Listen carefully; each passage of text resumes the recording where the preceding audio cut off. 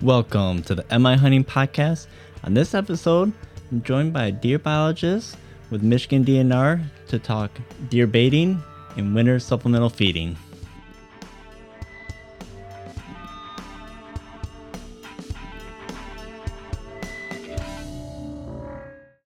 All right, hello and welcome back to the Am I Hunting podcast.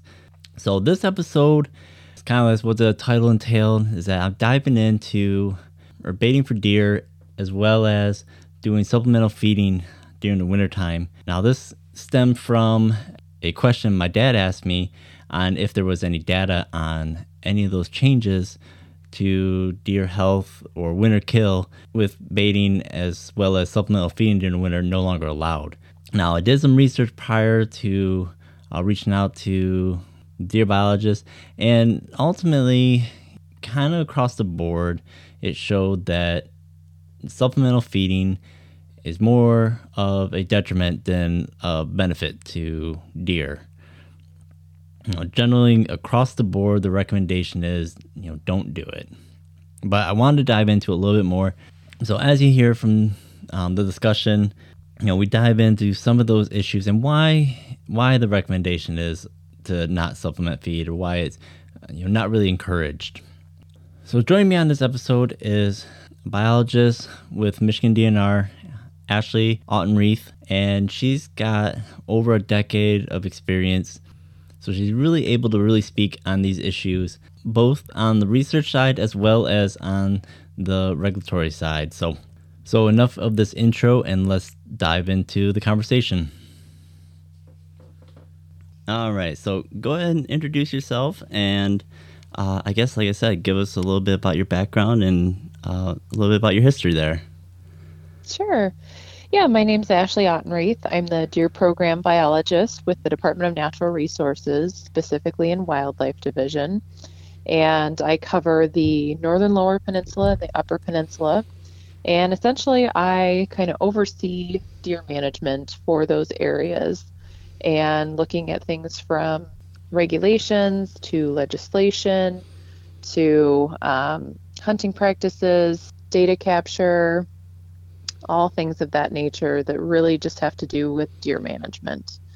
And I've been in this position almost 10 years now, and I am out of the Gaylord area, which is in the northern lower. And background, went to Michigan Tech. I have a master's in forestry from there, and then I was born and raised in Davis, California, and I also went to school there, and I got a bachelor's degree in wildlife biology. So it's been a great run so far, and really enjoy my work. I get to work with a lot of hunters and just a lot of wildlife enthusiasts. That's quite the list of stuff that you do. So I didn't realize that you dealt so much in the regulation as well. Yeah, that's probably more of what I do than anything else, in all honesty. Didn't know that going into the job, but yes, it's a very heavy regulatory job, just in terms of trying to develop hunting regulations, that hunters want to see and will follow. Gotcha. Okay. All right. So, so, the primary reason I was wanting to reach out is because, honestly, this has been a project that I've been trying to work on for probably a few months now. My dad actually brought up the discussion of, with the changes in the baiting and, supplemental feeding, that he was kind of curious as to if there had been any data on, deer health across the state in regards to the fact that there wasn't as much, food provided for, deer.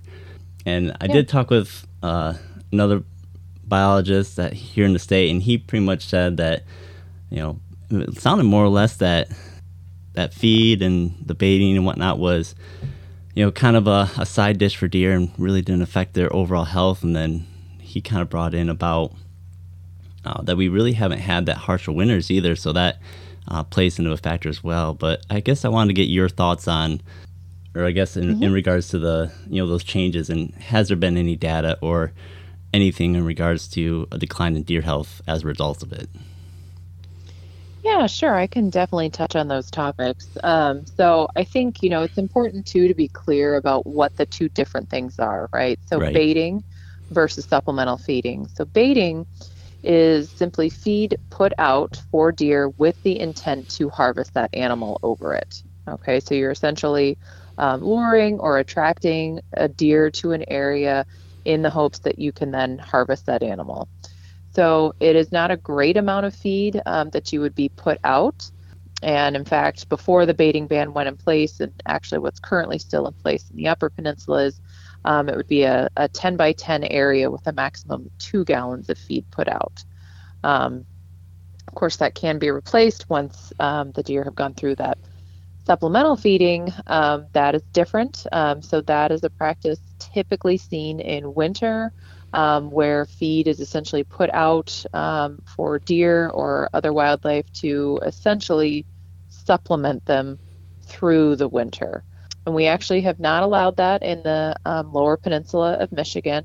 It is currently allowed in the upper peninsula of Michigan, but that is one, it's a pretty controversial practice, and it's one that really probably honestly remains in place in the upper peninsula simply because it's so ingrained in the culture up there.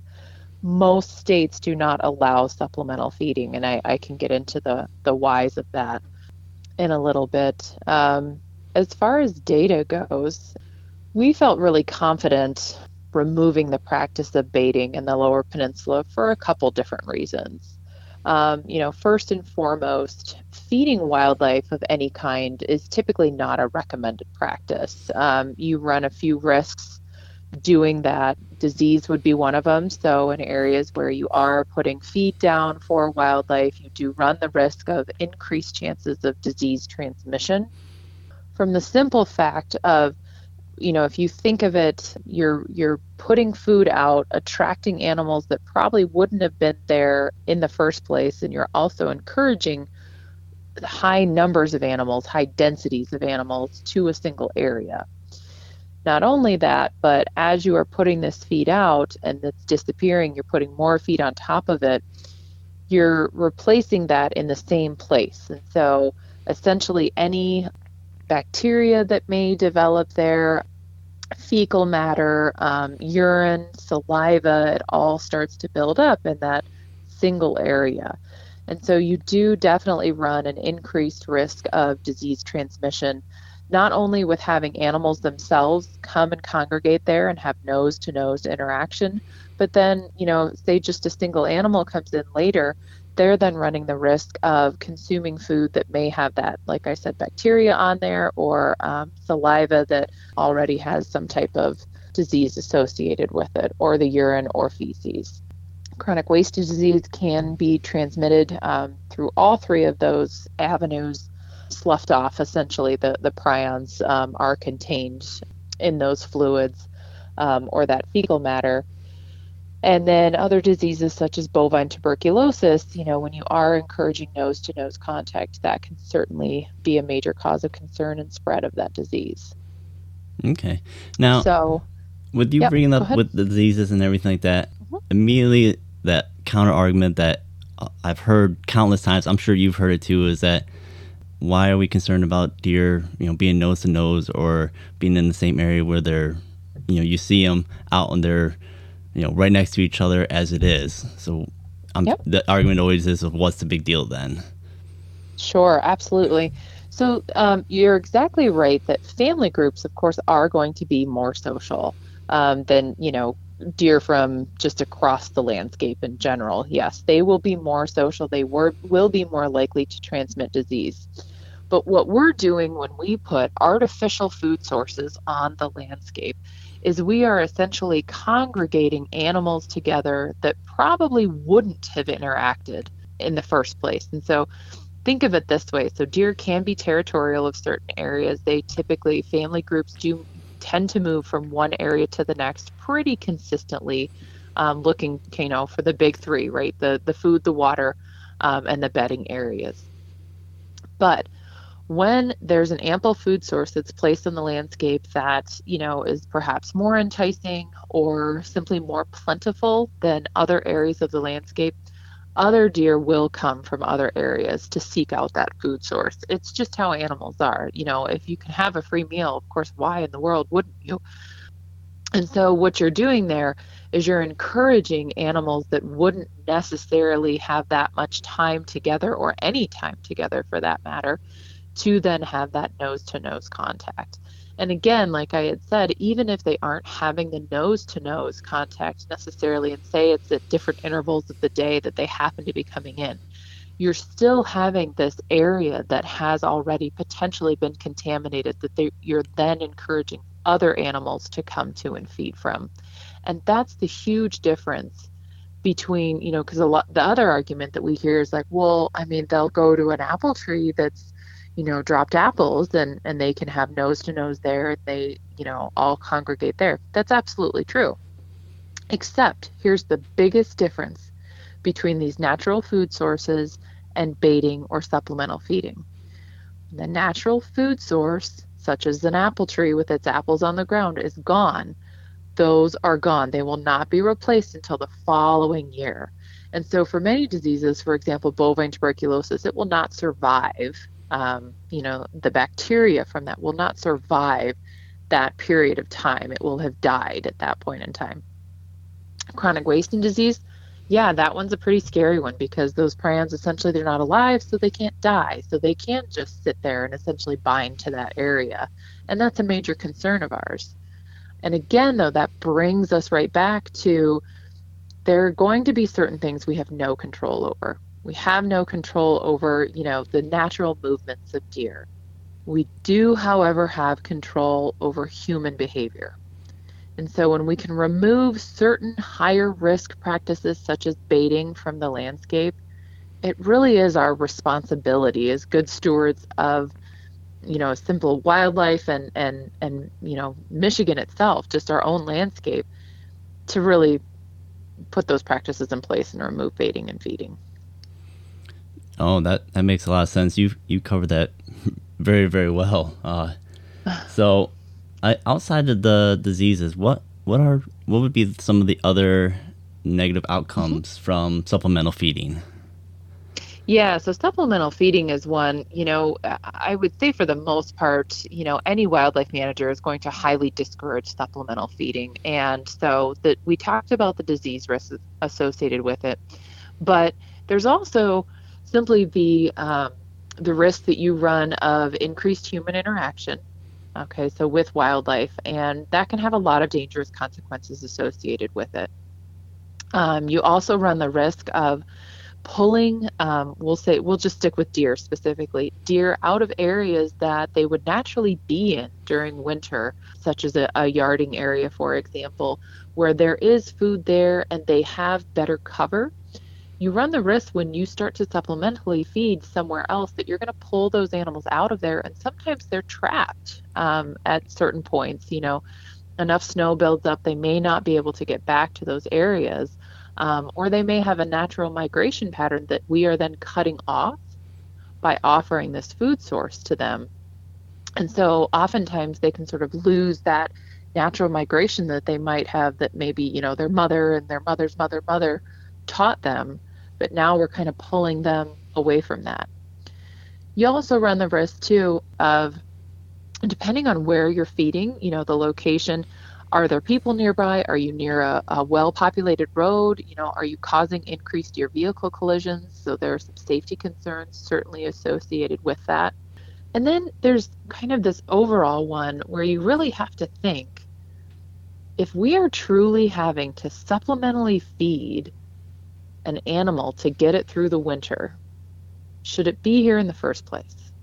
And I'll use turkeys as an example, right? In a lot of areas of Michigan, we have turkeys that, during winter, it's really hard on them. And they probably wouldn't be here if it wasn't for us basically stepping in and ensuring that they survive those winters. Now, that may seem really harsh, that perspective of looking at it that way, but we have to sometimes think of it in terms, what's the best for, the species itself, not necessarily that individual animal. And this is the hard part. And this is, where being a wildlife manager, you have to make some difficult decisions and rationales at sometimes. But, is the best thing for that species to still be encouraged in an area where without human intervention, it would die. almost every winter. They just wouldn't make it through. They're just not necessarily meant to be there. So those are kind of some of the big questions that we have to try and tackle as wildlife managers, and try and help people understand why we have certain reasoning for what we do. You know, it is allowed in the Upper Peninsula. As wildlife managers, would we still allow that? You know, if we could, say, wave a magic wand, we probably wouldn't. It's a harsh environment for deer, but they can make it. They shouldn't need to be supplementally fed, and you are definitely running a very high risk of disease transmission in those instances. So, plus there are some other, practices that are done with supplementally feed, specifically supplemental feed, where it's probably not the best feed to give them. There are things like lactic acidosis, where people see these deer in the winter and they want to help them, so they put out, say, some corn for them. Deer are not used to having corn in the middle of winter. It's been months and months, most likely, since they've had corn. And so oftentimes we'll get these calls from people, I don't know what happened, this deer, it's just dead right here. Can you please come and take a look? And we'll come out and it looks like a perfectly healthy animal. And we will go ahead and take a look to see what happened. And oftentimes we open it up and there's just a belly full of corn. And essentially what has happened is the deer's body went into shock. It just could not digest that corn, and it essentially died from that. So we have to be really careful. We have to be extremely mindful that if we are allowed to do these practices such as supplementing, we are doing it in a safe way, not just for those around us, but then we're also making sure that the practice itself is safe for the animal to consume. Okay. So lots goes into supplemental feeding. Like I said, most states would not allow it. And really, in all honesty, there's only a few extreme examples I could think of where, we might move in and supplementally feed. And so, like, one example, really the only one I can think of, is if a group of animals was trapped somewhere, for whatever reason. And, in order to just give them some time, or, nature itself to be able to get them out of that area, maybe it's snow melt that needed to happen, we stepped in to, feed them. But that can't be a long-term thing. Even in those instances, you have to think, is the best thing to try and feed them through this and have them be here? Or is the more humane thing perhaps, to go ahead and take these few animals off the landscape? So again, these are not easy decisions. They're not often easy conversations to have. But science has really shown us, the risks that we run when we do choose to feed wildlife. Yeah. Yeah. I mean, you transitioned to a lot of my follow-up questions about that. So the one that I did want to follow up with a little bit more is, I've read in articles and, people talk about that if someone's supplemental feeding, getting those larger groups of animals in, and then they essentially overbrowse or overeat the habitat outside of that supplemental feeding, and that can lead to, deer starving and, being malnourished in that regard. How often does that occur? Is that something that's quite commonly seen? Well, I mean, so the tricky part with, deer or elk, for example, they can often be their own worst enemy, right? And so a lot of times if they're moving into an area for the winter, it's often going to be one that, maybe was recently harvested, and so it's got a lot of new growth. And so they're going to move in, and of course that's pretty tasty for them. And so they are going to probably clean that area up pretty well, which of course then sets back the regeneration, the natural growth of that area. But what it really comes down to when we're talking about, is an animal going to starve to death, or are they going to really hurt the habitat that they're in? It really comes down to the length of winter more than anything else. Okay. So, a lot of people say, well, if it's really, really cold, or, if you get a really bad snowstorm, that's not really what does it for deer. It's really the length of winter. And so a lot of times what we see, for example, in the Upper Peninsula, is deer are looking great going into winter. After the first few months, you can tell they've lost a bit of weight, But, if we have spring, at a decent time, they should be fine and come out of it fine. But oftentimes, what we'll see, for example, we've had those really late winter storms that kind of drag winter out for maybe another month. That's when we really see that critical period kick in. And you see, oftentimes, people just call it their puffy face. Deer get this really puffy look to their face. And really, that is a sign that they're in distress at that point in time with the effects of winter, be it from just lack of good nutrition at that point in time, and really having to work essentially every day, right? Burn those calories to continue to survive. That's really what does it. And, that's when we start to see deer just no longer make it through the winter, or, does sometimes aborting their fetuses because they just, their body just can't maintain that and keeping the doe alive at the same time. And so it's a really brutal, winter can really be a brutal equalizer for the deer herd, and especially in the Upper Peninsula. I mean, that is truly the northernmost range for white-tailed deer, that we see behavior up there that we don't see anywhere else. We see a true migration of deer take place up there, and you really don't see that anywhere else in Michigan. And honestly, in most other states, you're not going to see big migrations of white-tailed deer either. Just in those, northernmost areas that they have to do it really, really to survive is what it comes down to. But habitat is a major factor. It absolutely is. Great. Deer are wonderful at adapting, but at the same time, if they are really lacking in those crucial habitat areas, especially for winter, you are going to see the effects of that. And so you're going to see deer numbers come down due to loss of them during the winter. Okay. And then I guess diving into the habitat, I had listened to a talk a little bit about kind of the breakdown of, what deer eat, what percentage of forbs to woody browse to mass. And it sounded like from that talk is that most of the browse was either forbs or even the woody browse. Does that kind of hold true for Michigan, or even between the Lower Peninsula and the Upper Peninsula, of the breakdown of kind of what deer are seeking for their food?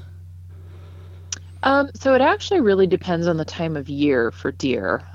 So, if you think of it, coming out of winter and moving into spring, they're going to be trying to eat whatever they can, right, at that point in time. And so oftentimes that's going to be new shoots, new growth, pretty much things that you would think of for spring, right? Things, just starting to blossom. As you move into summer, you're really going to get more of unfortunately, if you're a farmer, oftentimes that's when they're really going to be targeting, your crop areas.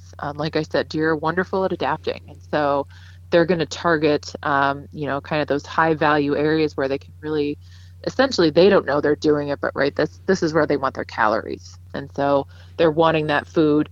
And then as you move into fall, that's really where you're going to they're after fat. Like many species are at that point in time. And so that's where you're going to get, your acorns, and they're going to really be trying to get that, if they need it, those like high carbohydrate that will convert into fat at that point in time. So, your apple trees, your oak trees, beech trees, things like that, they're really going to target those areas.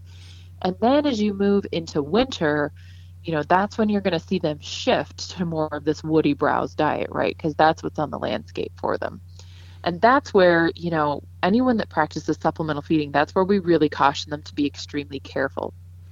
Because, like I said, it's literally their digestive system switches over to this. And so as difficult as it can be to digest those, they've evolved to do that. And so their bodies make it so that they can digest this woody browse diet. And so that's why you have to be so careful if you're going to supplementally feed as to what it is. We usually recommend, if you can give them some type of, like second cut alfalfa or, hay of some kind, because that's as close as you can get, right, to the woody browse that they're probably used to. Doing things like, grain, corn, that's really going to be a shock to their system. And so we really don't recommend doing that. But yeah, it really depends on the time of year. I would say, spring is when you're really going to see kind of those new shoots, new growth that they're really targeting. And then the woody browse that they're really going to target is going to be in the winter. Okay.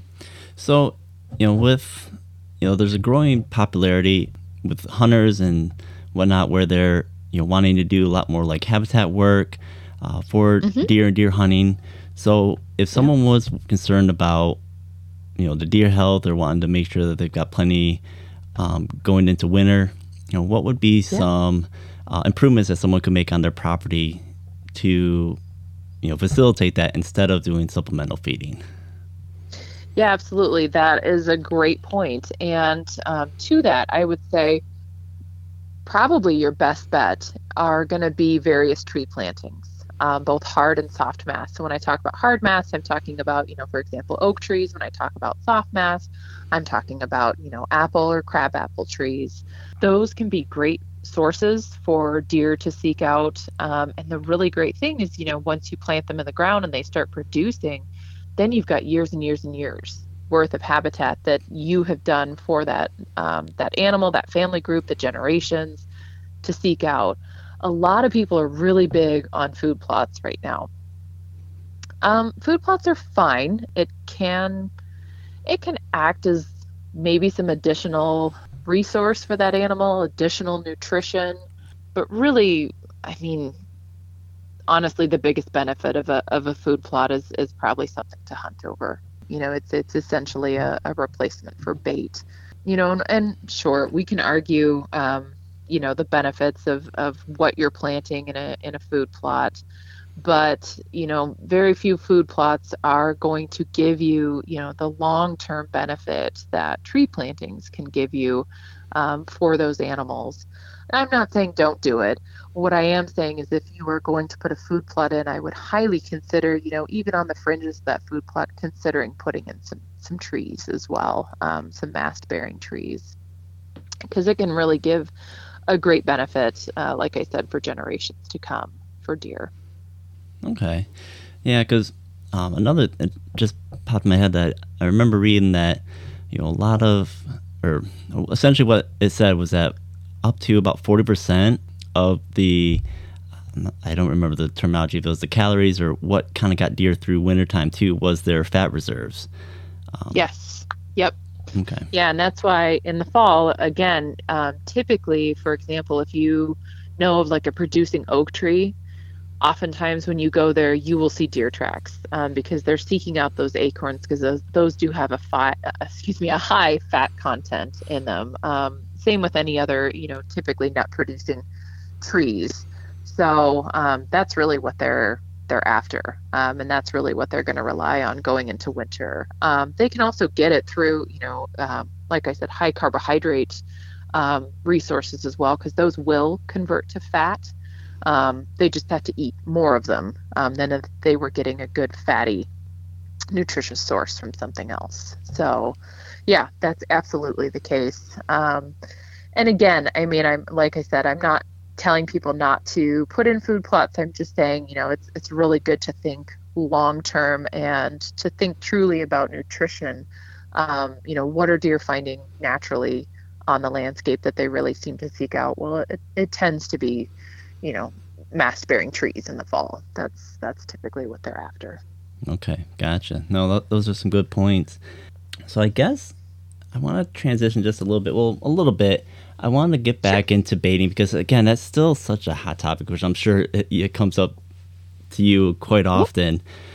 So, there's always the debate about, how baiting should be laid out, Hmm. to where it's not a detriment, like you said, in regards to disease or anything like that. So, what what would be the recommendations if you were able to lay it out to where it'd be considered like a safe alternative to supplemental feeding or over baiting in that regard? What does that look like for a good baiting program? At least what would you think?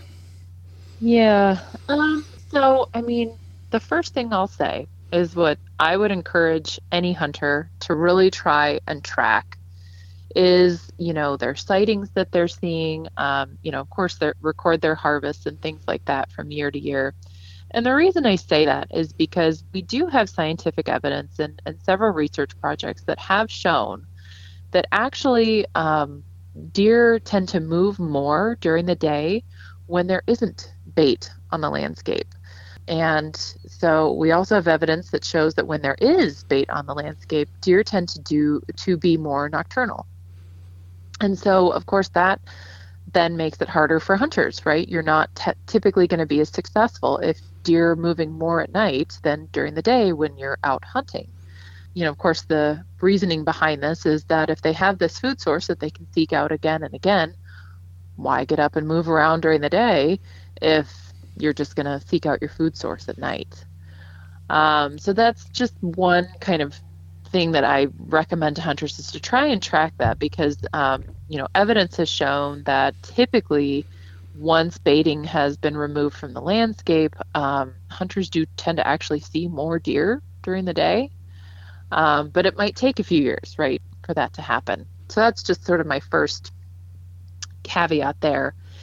If we're talking about how to safely bait, how to try and reduce disease risk on the landscape, so spreading it out, like we were having people do before we did no longer allow it on the landscape in the Lower Peninsula. So we had a 10 by 10 area, and we had no more than 2 gallons at any one time.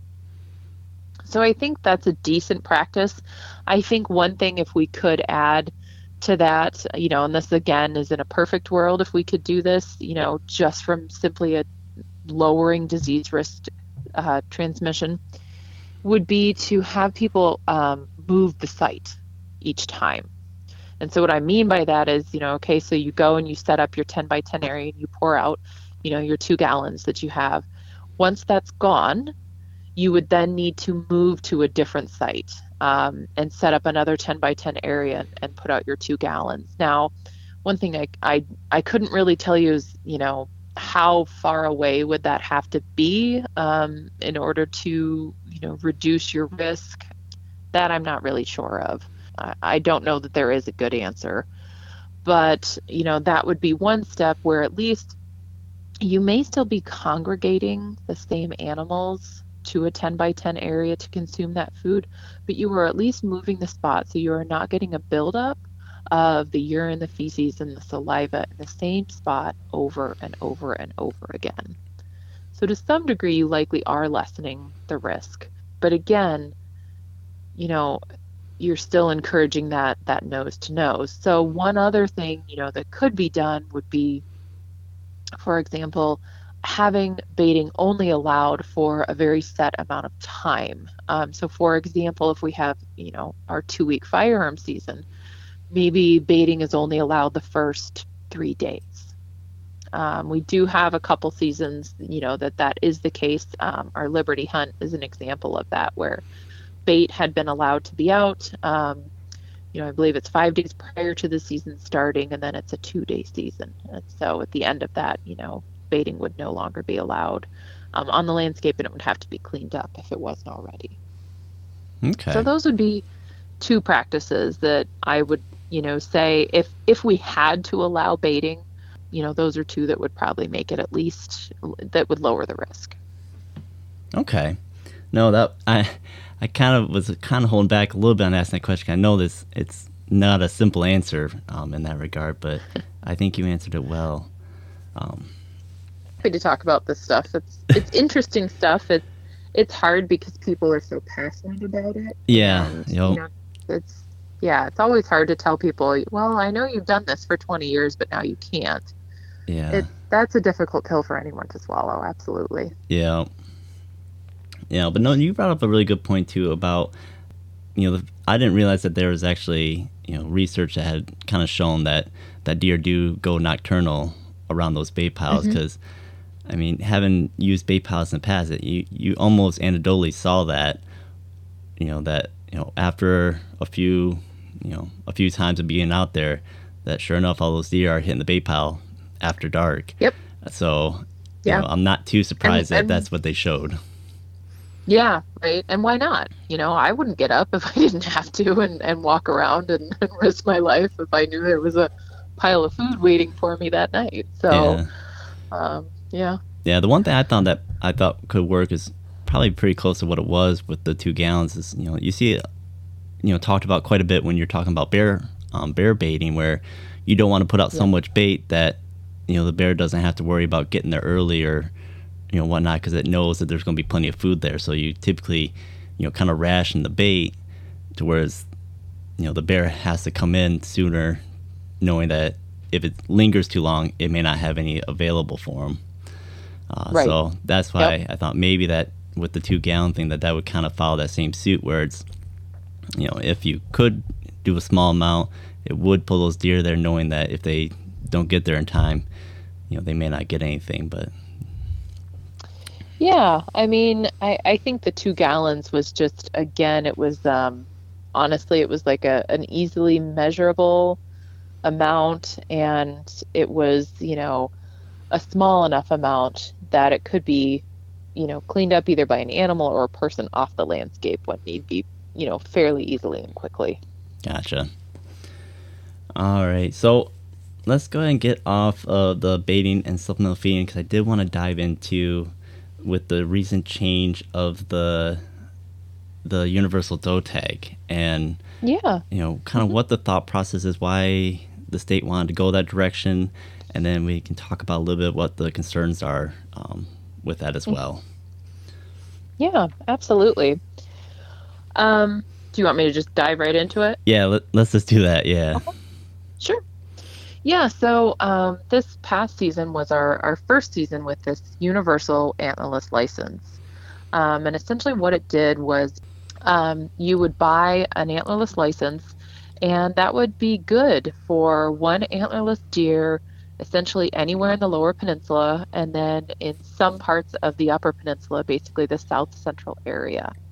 And so it just really made it really convenient for people, pretty similar to essentially our single or combination deer license. Whereas those, though, are good, obviously, anywhere in the state when you buy it, but we got pretty close with the universal antlerless license. We felt that this was a good change to make because we wanted to make it easier for hunters, if they wanted to hunt in multiple places, if they weren't, head up to one deer camp, but also wanted to hunt back home, that they would have that ability and they weren't having to buy multiple licenses to do so. And really, for us, the big one here is we want as many hunters that are still on the landscape to be as successful as possible at harvesting deer. And this is really important to us because, I think if 20 years ago, Michigan had almost 1 million hunters. And since that time, we've lost more and more and more hunters. And now we have lost almost 50% of our hunters are just gone. We do not have them anymore. And it's not just Michigan. This is a nationwide phenomenon. But Michigan is one of the top 5 states in the nation for highest number of in-state hunters. And so it's a really big deal for us. We recognize that we will not get those hunters back. We basically will never go back to having almost 1 million people in the woods hunting deer. And really it's because we can't recreate the phenomenon that occurred as to why that happened. And really that was the baby boomer generation that, really picked up hunting essentially after World War II, and really after like Great Depression, World War II. It just became sort of ingrained in that generation of people. And so they, of course, passed that on to future generations, but never as strongly as that particular generation, that baby boomer generation. And so we recognize we're going to continue to lose hunters. We also recognize that deer are extremely good at adapting to their environment. And so we have seen deer numbers increase across the entire landscape, everywhere from the forested areas of the Upper Peninsula, all the way down to, Detroit. We know that deer have really high numbers in many urban areas, and really everything in between. Suburban areas, agricultural areas, you name it, deer are probably there in some way, shape, or form. So knowing this, we are really kind of moving from being pretty darn conservative in our past with our licenses, especially our antlerless licenses, to really now being a lot more liberal with how we put them out there. And again, this is more reflective of the fact that we know we're still losing hunters, and we know that deer numbers are likely going to increase across the landscape. And so our ability to truly manage deer numbers across the landscape has been lessening ever since that time. And now we're moving to a point where hunters probably won't be able to continue being our primary management tool for the deer herd. We don't know what those other tools are going to be at this point in time. That's something that I think a lot of wildlife managers are looking at and thinking about is, how do we manage deer into the future with fewer and fewer hunters when they have been the primary management tool for about 100 years now. That's a really big shift to have to make. So to bring this back to the universal antlerless license, we want to make sure that hunters have every opportunity available to them to be successful. Now, we also made it so that statewide, anybody who's interested can get 10 of those universal antlerless licenses. So here's the caveat to that, because a lot of people kind of balked and said, oh my gosh, are you crazy? There's no way I want, 500,000 hunters getting 10 antlerless licenses apiece. So unfortunately, and I really do mean this, unfortunately, less than 40% of hunters buy a single antlerless license. Less than 10% buy 2. You can imagine what percentage buy 3 or more. It's very small. So, and that's just purchasing the license. That does not guarantee a harvest. Okay, so we have very few that actually purchase an antlerless license and actually harvest a deer. So in Michigan, if we're talking about, what our success rate's like, typically we sit at about 50% of those that purchase a license tend to fill a tag, either a single, a combination, or an antlerless tag. Typically under 30% fill an antlerless license. Typically under 30% fill, a buck, we'll call it a buck tag, a single or a combination license where they're harvesting a buck. Gotcha. So we still have high harvest numbers. If we're looking nationwide, Michigan still does quite well with our harvest. We tend to fall in the top, 5 to 7 in the nation. But we have to look at it from our perspective of, what is this going to do to the habitat with more deer on the landscape? What is this going to do with social acceptance of deer on the landscape? That probably means things like increased deer vehicle collisions, increased human interaction, potentially increased disease across the landscape when you do get these higher numbers. And so right now, we're kind of trying to figure out what other tools are in the toolbox as we make sure that the tools we know we have, which are hunters, they have every opportunity available to them to harvest an animal. Gotcha. Yeah, so, kind of bring back to, I'm sure, the argument that you've heard of, when that first came out about the universal doe tag, especially how many you could purchase. I've heard a lot of people say, basically, what is the DNR doing? They're trying to kill all the deer. But I think you covered pretty good that, the deer numbers are up, and that, even though you have that many tags available, not everyone's going to buy them, and even less people are going to be successful with that as well. So I think you covered that quite well.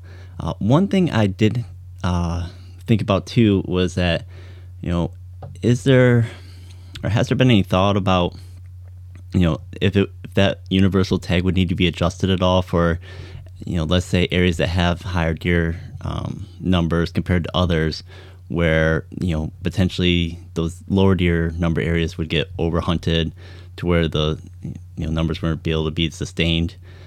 Is there any consideration or any concern with that? So I wouldn't say we have much concern with that at all in the Lower Peninsula, simply from a couple different perspectives. So the first being, if there are low deer numbers in an area, if the deer aren't there, they're not going to be harvested. That's just kind of how it comes, just how it comes down to it. So for example, if someone's hunting in a low low deer number area, they're probably number one, not going to see a bunch of deer coming across the landscape. If they happen to and they do take one, you know, boy, it would have to be extremely, extremely, extremely, extremely low deer numbers for that to even truly make a difference. Deer are very prolific animals. Most of the time, they are having twins, if not triplets. Of course, they're not guaranteed to survive, but boy, a lot of them sure do, especially as you move farther south in the lower peninsula.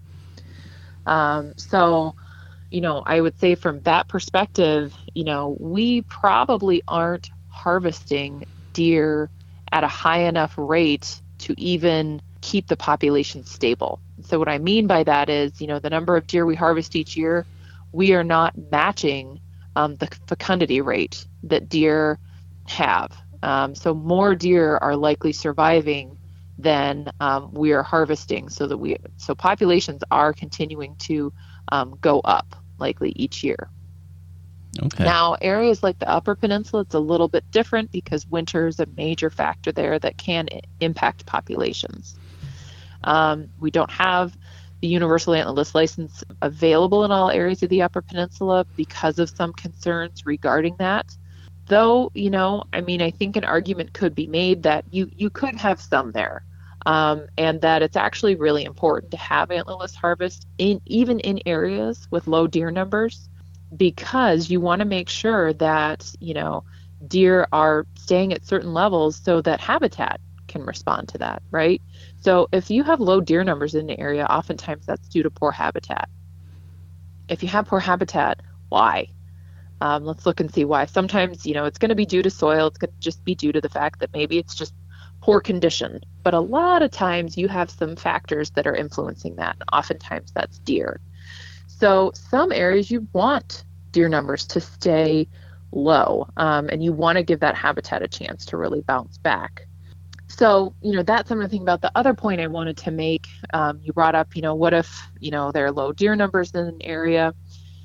So about 84% of our harvest, typically on average, is on private land, which tends to have better habitat. And so we just have higher deer numbers in general there. And we have a lot of people hunting private land. So your areas of public land, where we also have a lot of hunters, but typically we don't have maybe the best habitat or the best soil quality, you're going to see a lot lower harvest there anyway. So we do not have the big concern over that, and of course the fact that we just don't have the hunters anymore. Gotcha. I think if this had been 20 years ago, we would have probably never implemented something like this. But because we recognize we've lost half our hunters on the landscape, and we're going to continue to lose, I think we're projected in the next 10 years to lose another 25%. Really? No. Okay. Yeah. So it's pretty scary, in all honesty. Yeah. Yeah. So the last thing I wanted to ask you about with the doe tags is, I had seen on the NDAs, or the formerly QDMAs, annual report that, it does show that there's been a growing trend of more and more bucks being killed in comparison to does or antlerless deer. And, they talk quite a bit about trying to keep the doe to buck ratios at a certain, percentage. Yep. Was that a consideration too of opening up the number of antlerless tags available, is to try to balance it out? Because I saw that they even just showed from this newest report that they just released that it's even showing almost a record high number of bucks across the country that have been killed. Yeah. Yeah, that's certainly a part of it. I think in general, as managers, at a minimum, we'd really like to see like a 1-to-1 harvest ratio. So for every buck harvested, we'd really like a doe harvested as well. Just from the simple perspective of getting people in Michigan specifically more acclimated to being okay with taking an antlerless deer. For years and years, it was really seen as almost ungentlemanlike behavior to take an antlerless deer. If you look back in our history, people used to buy doe tags just to burn them. And so we're really trying to help people get away from that mentality, because really, Michigan is a buck-centric state. There's no doubt about that. When a hunter goes out, I know very few hunters that I've spoken with that are simply after an antlerless deer or any deer. The vast majority I know, they're after a buck for whatever reason, and that's fine. That's their time to get out and enjoy nature. It's not for me to judge or tell them, oh no, that's wrong. But what is important is I want to make sure that hunters have the facts. And the fact is that it's antlerless deer that control the population. And so we need to be mindful of that, if we're having overpopulation issues, it's really important for us to make sure people have the information they need so that they can make the best decision on what to harvest. And if people are concerned about disease, if they're concerned about overpopulation, at a minimum, I would highly encourage them to take an antlerless deer. Now, I'm not saying don't take a buck. Sure, take a buck, absolutely. But consider taking an antlerless deer or two as well. Because at that point, you're really doing your part, just being a really good steward of the land at that point in time, because we do have these major concerns, and we will need to focus on that in the future. So that's what I would say there, is that, you don't need to necessarily change your practice of targeting bucks, but maybe just be open to taking an antlerless deer or two, or even if you're hunting in a group, if you're at deer camp, try and think about, okay, well, so we've taken 3 bucks. Maybe now we can head out. Maybe we're okay with taking some antlerless deer as well, because the more we can start to come around to that and really start thinking in that more holistic perspective, the better we are headed into the future. Because again, knowing that we won't have as many hunters on the landscape, knowing that, unfortunately, disease will probably only get worse, especially with chronic wasting disease. What are some things we can do now to try and help make things better into the future? So, and that's not to say we're not going to encourage young people. We absolutely are. We just recognize that really there's probably no way that enough young people can begin to replace the older hunters that we're losing. So what can we do to help shift management on the landscape? No, you just brought up some really good points, and you kind of brought it all the way back full circle there. So it's complicated, and a lot of people are concerned about it, but I think you covered it quite well. So, and we're almost up on our time here that we kind of discussed. So, but I just want to follow up with, is there anything else that we didn't really cover that you think would be important to discuss or to, bring to light as well? I would say, especially in Michigan, we try and put a lot of information out there for people that are interested in it. And so I would always encourage people to check out our website, mi.gov/deer. There's lots of information on there. Deer forums are great, and sharing, information through those are great. But, if you're really looking for kind of the hard facts and the data, I would highly encourage you to check out our website. And also, if you just have questions in general, to contact your local biologist, or you can contact me directly with deer questions. We're always happy to take those, because we want to make sure that hunters and just people that enjoy wildlife have the right information, the correct factual information in their hands. Sounds good. Well, I think that's a good way to close it out. So again, thank you for coming on and taking time out of your day to discuss this stuff. So, as I know it's a little past, deer season, so it may not be as pertinent, but it's good information nonetheless. So, absolutely. Well, no, this has been fun. And if anything else comes up deer related, just give me a shout. I'm happy to talk with you more. That sounds great. All right. Well, I'll let you go, and you have a good day, and you take care. All right. Thank you. You too. All right. Thanks. All right, so that's it for the conversation with Ashley. She laid out a lot of information there, and one of the things I wanted to follow up with is what she was saying about that we are losing the number of hunters within the state as well as across the country. The concern for the management side is how to manage deer with less and less hunters. So I want to dive into a little bit about, with the hunter numbers going down, are we seeing a trend with the number of deer harvest going down as well? And I ended up going to the National Deer Association's website and pulling up the past deer reports. So I went back to the year 2009. So looking at the number of deer harvested, again, this is estimated a little bit, but so for 2009, the estimated deer harvest for Michigan was 435,000 deer. Now that's including both doe and buck. 2014 was the low that we had seen over the past decade. That number was down to 322,000 deer. And then again, it started going back up again. We did hit a high again in 2018, back up to 300,000 or 366,000. For 2019, we did see a drop again down to 363,000. So overlooking the past 10 years, we're looking at a drop of pretty close to 70,000 deer declined. Now, in some of the early estimates, there was an uptick in 2020. It's estimated somewhere around 400,000 deer were harvested for the state. Now, that is probably something that's not going to be sustained because there was a significant jump in the number of deer hunters for the year 2020. Generally, across the board, across the nation, everyone's kind of saw that, and no one's really expecting those numbers to be sustained. So overall, over the past decade, we have seen a decrease in the number of deer being harvested. So getting back to about, the deer numbers still relatively high. We are seeing a drop in the number of deer being harvested, and there is a increase in the number of deer.